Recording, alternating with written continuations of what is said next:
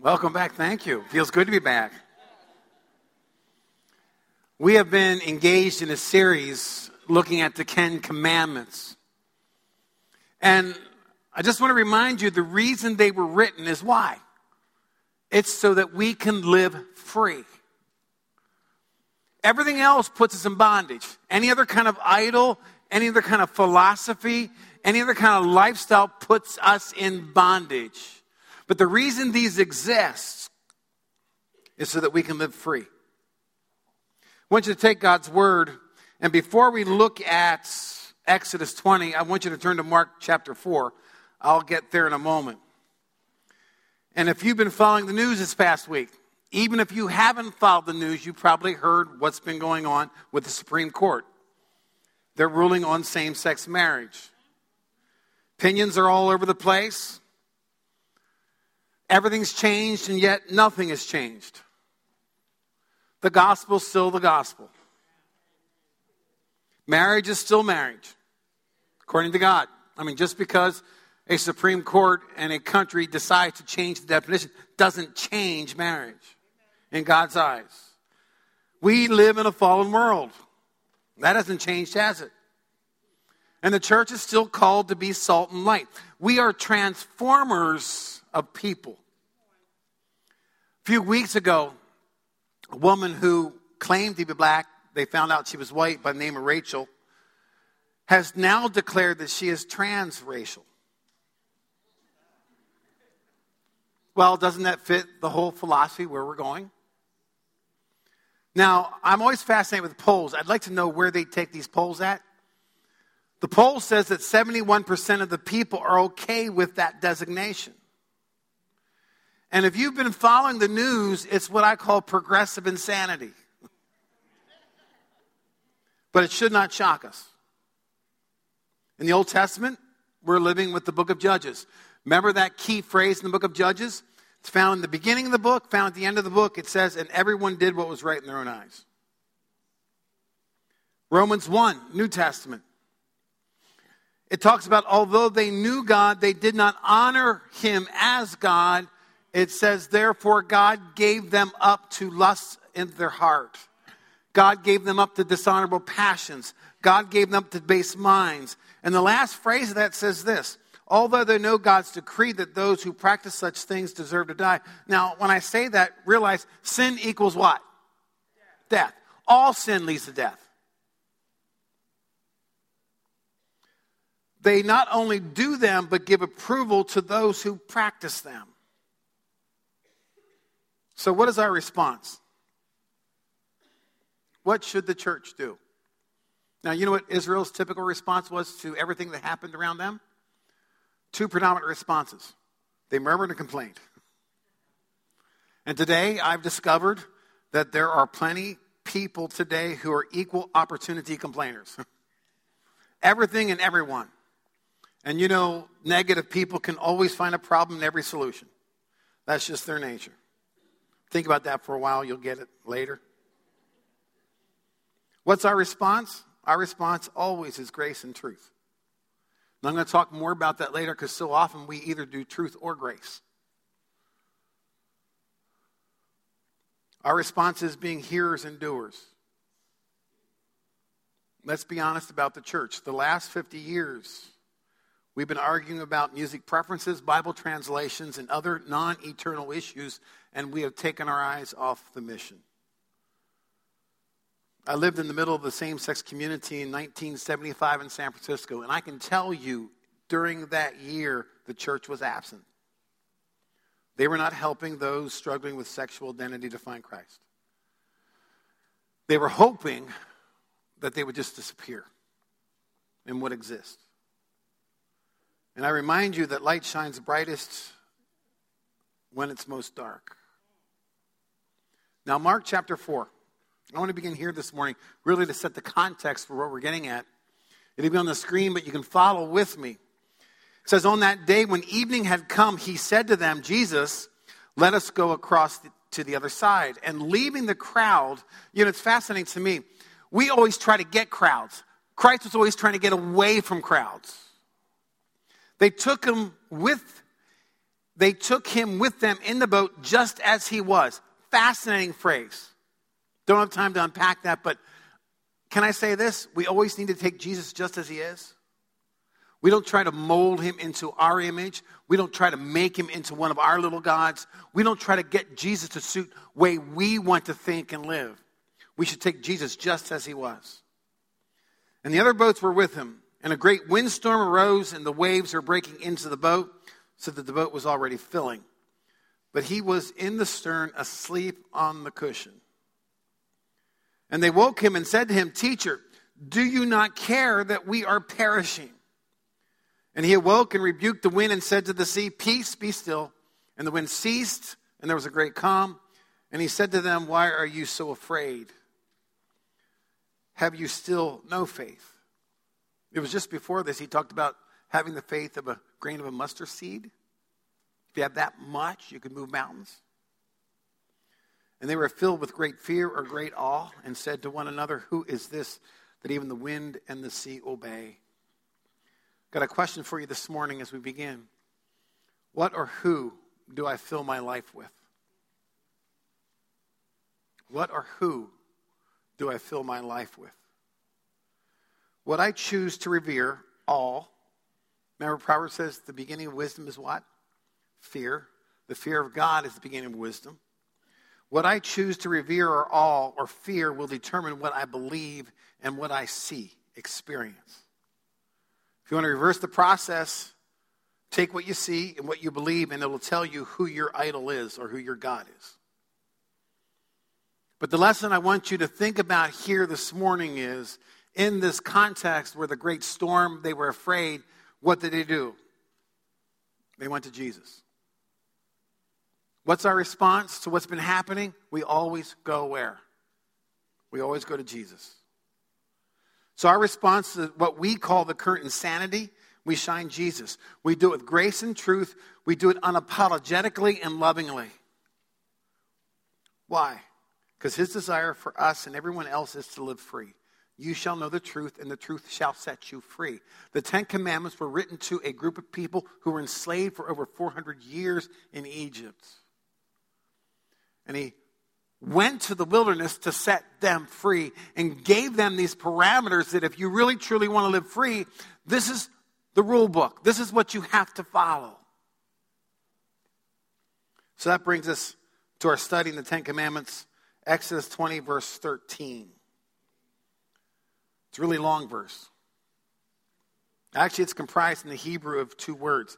You realize the Bible was written in Hebrew, right? At least the Old Testament. It wasn't written in English or the King's English or the Queen's English or any other kind of English. It was written in Hebrew. There's 2 words. You shall not murder. In fact, the translation is murder, no murder. 2 words, one repeated twice. Now, in the Old Testament, there's 8 different kinds of words used for killing. I know some translations say, thou shalt not kill.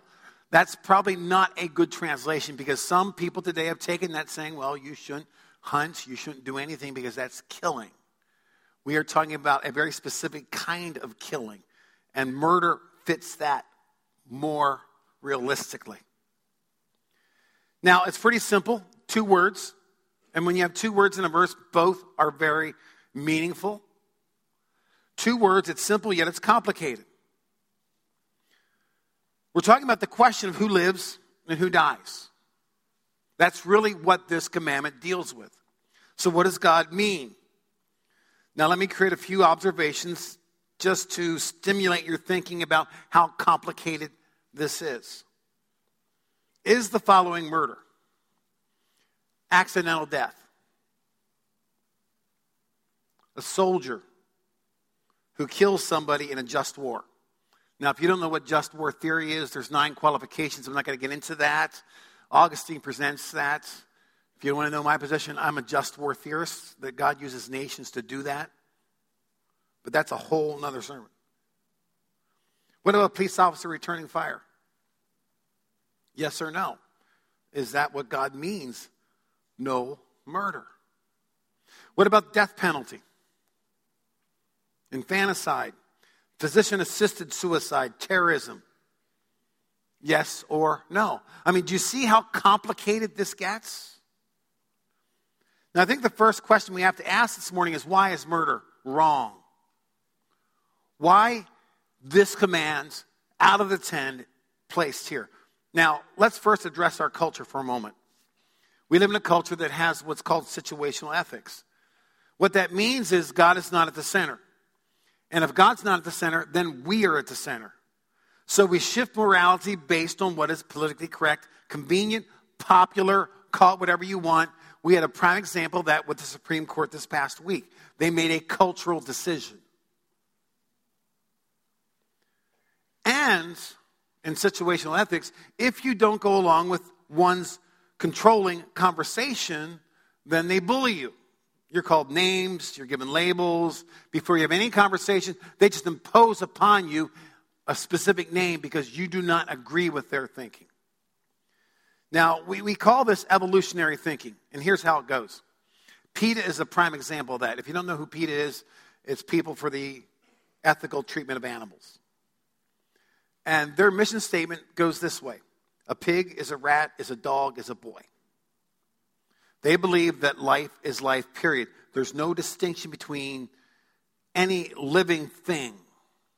Now, I got to tell you, I love dogs. We had one. He had 3 legs. We called him Tripod. If our house was on fire and I had a choice to rescue my children or Tripod, I'm not going to flip a coin over that one. Why? Because people are image bearers. We uniquely are created in the image of God. We talked about that with the first and second and third commands. And when you do violence against a person, it is against God who made them. That is why murder is wrong. But we have this whole evolutionary thinking that muddles that. And it's moved into the church. We have evolutionary theology. It's called progressive revelation. And they say, well, the God of the Old Testament is the God of the Old Testament. We worship Christ in the New Testament. And Christ would never do those things that God did in the Old Testament. They say it's all about grace and love. God doesn't do it the way he used to. All those stories of wars and violence. We live in a new day, a new revolution. And this is the argument that allows the forward thinking around the whole LGBT community. But see, here's the truth according to Scripture. And this is truth according to what we call as sin. When you think about Bruce Jenner, because he is kind of the model right now of transgenderism. All the recognition and affirmation, all the photo shoots and people declaring that Bruce Jenner is courageous will not fill the emptiness he has in his soul. Bruce needs Christ. He's a fallen person just like you and I. And all sin separates us. And all sin leads to death. And for people that desire to use the progressive theological arguments, we got to remember what Jesus himself said in Matthew 5, verse 17. Do not think I've come to abolish the law or the prophets. I have not come to abolish them, but to fulfill them. What we have to realize is that this command, murder, is a demonic issue. John chapter 8, verse 44. Jesus says these words, you are of your father, the devil. Now, who was he talking to? He was talking to the religious leaders of his day. He was talking to the people that claimed they worship Yahweh and Jehovah. He was talking to the people that studied the Old Testament that said, this is the way that if you're going to be a follower of God, you have to live. But somewhere they got off the track and it didn't become about God, it became about them. And it was more cultural than it was biblical. He says, you're of your father, the devil, and your will is to do your father's desires. He was a murderer from the beginning and has nothing to do with truth. And he was exposing their murderous hearts because he knew that they wanted to kill him. Violating this command in the Old Testament, they claimed that they worship. See, the truth is God makes life, Satan takes life. Truth is God sets people free, Satan enslaves and murders people. And he's called an angel of light.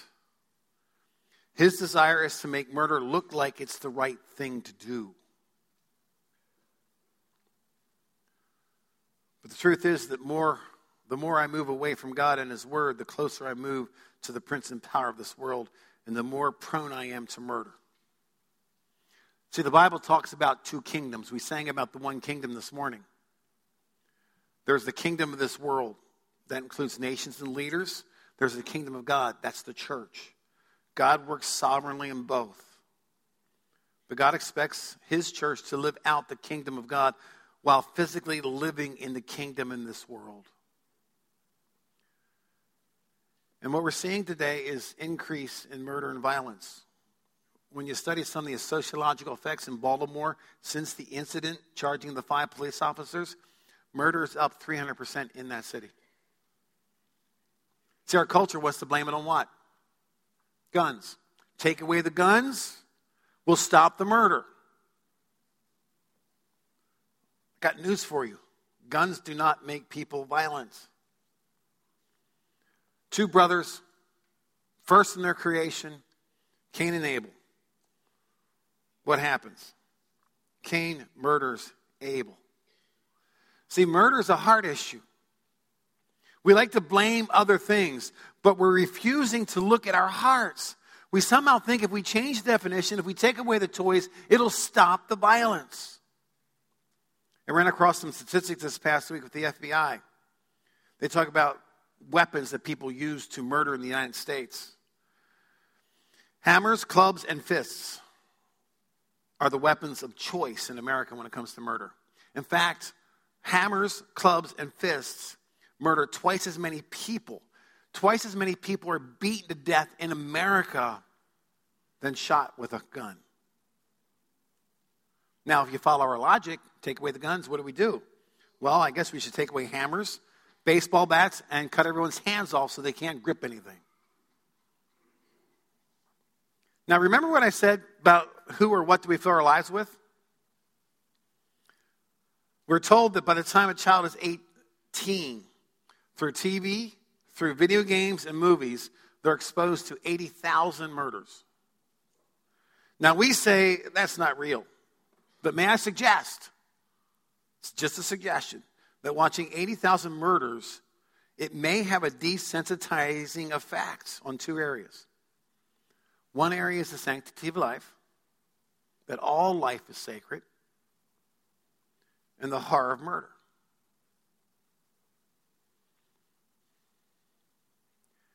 How many people have ever read the story called The Emperor's New Clothes? Raise your hand, okay? You know, it's a story about a king who, through his own vanity, had these clothing makers make a very sophisticated outfit that only people who were worthy could see it. And that would expose people who were unworthy. Of course, he was being conned. And he went out in a parade wearing nothing but his birthday suit. And the crowd was conned into believing that he was actually had something on, except for a little boy who states the obvious. May I suggest that in America today, we are being conned. I'll take that as an amen.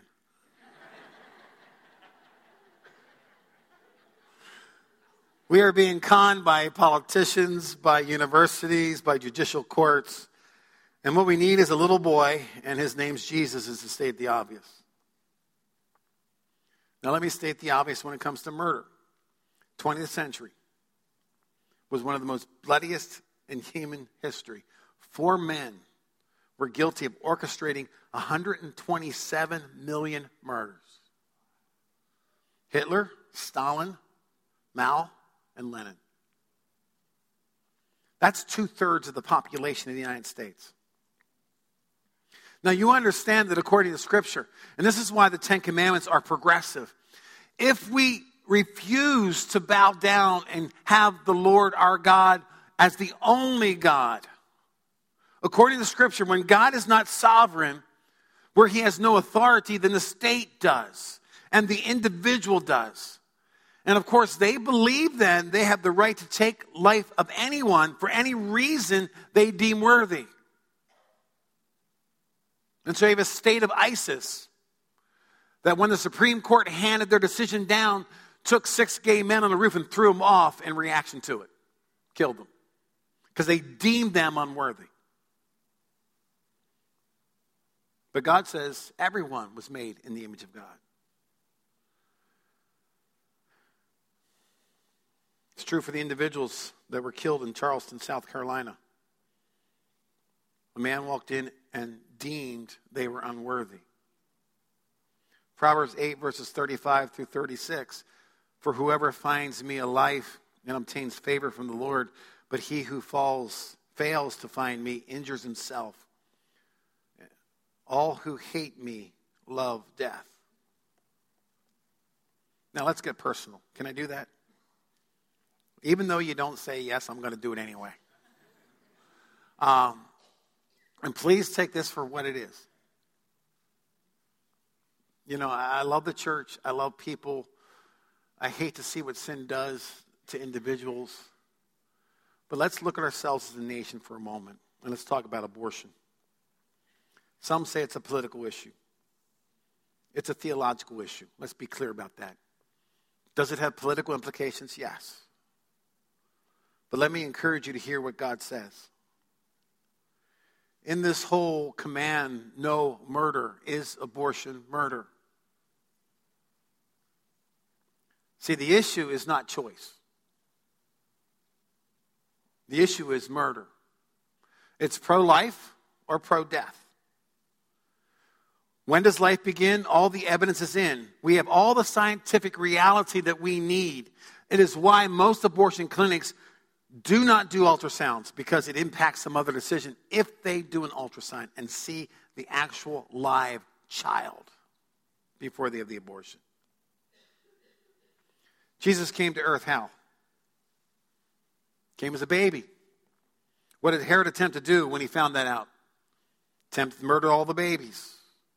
Remember the 4 men, 127 million deaths? Since Roe versus Wade, it's been 50 to 55 million children murdered in America. And just because it's legal does not make it right. And just because we have all this grace language that says, well, if they'd be here today, it would increase poverty rolls, it would increase back alley abortion clinics, at least they're going to heaven. All that kind of spin doesn't matter. 17% of the population of America has been murdered by their own hands. Right now, if a terrorist organization killed 55 million people in America, we would have a problem with that. But we've taken the authority of God and we moved it to the state. And we moved it to the individuals who say this one is worth living and this one is not. So the confession we have to acknowledge this morning, all this violence going on, it's just, do we understand that we live in a murderous culture? And once you devalue life, it devalues in multiple levels. People can say, well, I choose this. And they walk into a church and take lives. Once you devalue life, cancer spreads on multiple levels. So why are we surprised at the recent moral decisions? Listen to what the Old Testament says about child murder. Jeremiah 7, verse 31. And they have built high places of Topheth, which is in the valley of the son of Hinnom. The word Hinnom is the word we get Gehenna from. Gehenna is what Jesus refers to as hell. He chose a specific landmark that Israel knew about. And listen to what they did in this valley of Hinnom. To burn their sons and daughters in the fire. And listen to what God says, which I did not command, nor did it come into my mind. God did not even think about how anyone could be so evil.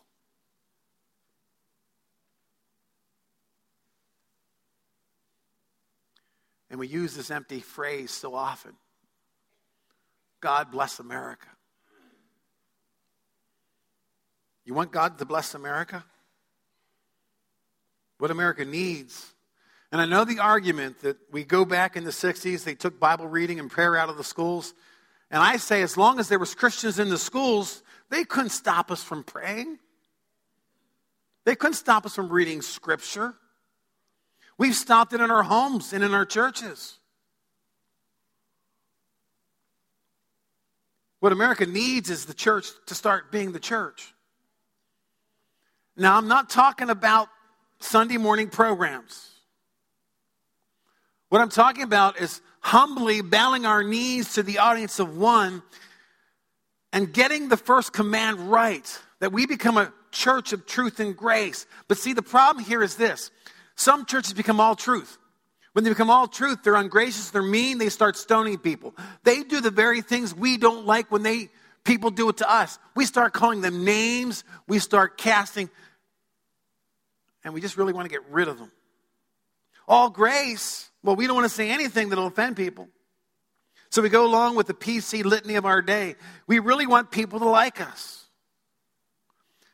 I got news. The goal of the church is not for people to like us. The goal of the church is to help people fall in love with Jesus. And people are drowning. Think about this analogy. Because I think we split the parameters and we're either all truth, all grace, and we don't get the whole grace and truth together. While people are drowning, the church decides to throw rocks. If they're a truth-based church, they try to hit them in the water because they want to take them out. If they're grace, they throw the rock not to hit the person, but when it splashes in the water, say, well, grab onto the rock. Well, it does nothing to save them, does it? It takes them down. Now, I realize this morning that some of you may be uncomfortable because I covered a lot of different topics, and especially covering abortion. And some may be sitting there saying, I need to get out of here now. But I want to encourage you that this message was not meant to be a brutal beating. But I want you to think about the good news. Here's the good news. Jesus was murdered so that murderers like us can be forgiven. Now, I use the word murderers like us because dealing with this commandment, we got to listen to what Jesus says. In Matthew 5:21 through 22, just in case you're excusing yourself this morning, saying, well, I've never killed anybody accidentally, I never murdered anybody, never had an abortion. Jesus had this unique way of offending our version of life. And here's what he says. You've heard that it was said that those of old, you shall not murder, and whoever murders shall be liable to judgment. And there he's talking about premeditated, taking a life, classic judicial definition of murder. So all these Pharisees were excusing themselves, and they excused themselves literally when they murdered Jesus because they got the Roman government to do it for them. They found a legal way around their theological problem. But I say to you that everyone who's angry with his brother will be liable to judgment. Whoever insults his brother will be liable to the council. And whoever says you fool will be liable to the hellfire. Here's what he's saying. You don't have to physically take a life to murder someone. You can murder their reputation. You can murder their character. You can murder their integrity. And it doesn't say, well, if it's true, you're allowed to murder them. But isn't that what we do with certain sins? And here's what Jesus is saying. We all have murderous hearts. And sometimes we use our words. Don't hear a lot about gossip. But in Proverbs, where it talks about the 7 things the Lord hates, 3 have to do with our tongue. Gossip murders people. And what he's trying to say is this. We all need Jesus. We all come to the cross. We are equal in our sin. We are equal in sin equals death. We are equal in our need of a Savior. We cannot fix ourselves. We cannot maintain ourselves. We all need the breath of the Holy Spirit to breathe into our sails to sail through this life. In the midst of his own murder, what does he say? Father, forgive them, for they do not understand what they do. So my goal today is not to beat people up. Word of God does that enough. You don't need it from me. But my goal today is to realize that we all need Christ. And the goal for the church is to become more loving, more truthful, more gracious. That we do not want to be a people of violence. And we do not play God. By playing God, I mean we don't declare that this life is of value and this one's not. We do not do that. We are a people not of violence and death, but we are a people of grace, love, and truth. And it's why we are a community, because we sit down, we pray together, we study together, we talk together. Because every situation we face, we need to understand what God is saying. And we don't do that in isolation. Rather, we confess our sin. And we don't live with our shame and guilt. Because once we confess it, He is faithful and just to what? Forgive us. And if He forgives us, we have no right to look at that person and then carry that burden on our back for 10 years saying, well, I know what you did. No, we let it go. Christ's murder took care of that for us. So what's our response to what's happening around us today? Well, we got to be careful that we do not murder in word or in deed. We don't get caught up in the whole vicious backlash and argument. And I really don't know what's going to be around the corner for the church. I think I can speak on behalf of the Leadership Council. That's kind of the ruling group of people that get together once a month and we try to figure out where we're navigating. I think I can speak on behalf of them that our priority will be to maintain a biblical, scriptural stance and to do that with grace and love. Now, if I'm wrong on that, they'll tell me. And I'll probably be looking for another job then, because that's who I am. And I don't know what that means. I mean, we could face court cases. We could face imprisonment. I don't want to sit there and predict. But guess what? Well, everything is changing. Nothing's changing. The gospel is always the gospel, and it is the power of Jesus Christ. Amen? And whatever He presents us with, as Paul says, is an opportunity to do what? To spread the gospel. So we don't focus on the circumstances. We focus on Jesus Christ and what He wants to do in the midst of our lives. So our goal is to live being Christ to people around us. Our goal is to honor God and to bring Him glory. Our goal is to live and worship to the one and true God. Our goal is to live in awe of the one who created us in His image. Amen? I'm going to change up a little bit how we're going to close this service out. There's actually two songs I really like, so I'm going to flip a coin and choose one. We're going to do a reprise. I think we're going to do a reprise of the one that This Is Amazing Grace. I mean, it talks about Christ. It talks about how He died for us. It talks about how His murder took away the sin of all of us who are murderers. So if the group can come up, they're going to lead us, and I want to lead you in prayer first. Let's pray. Father God, may Your Spirit blow fresh winds into our sails. Where You have convicted us, may we confess. We thank You in advance for forgiving us. And help us to see people as You see them. They were all made in the image to reflect Your image. And that gets so distorted by our culture. We know that. Help us to live in such a way that we become light in the midst of darkness.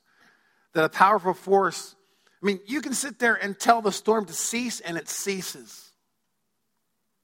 May we have enough faith just to trust You through whatever storm comes our way. May we understand the amazing grace that You put before us, that it can transform the darkest night. What a privilege it is to be the church, Lord. As we leave this place, may we worship to an audience of one 24/7 every day of the week.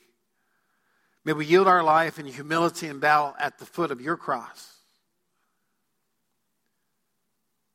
And take hold of the opportunity that we have every single day to be Christ, no matter what situation we find ourselves in.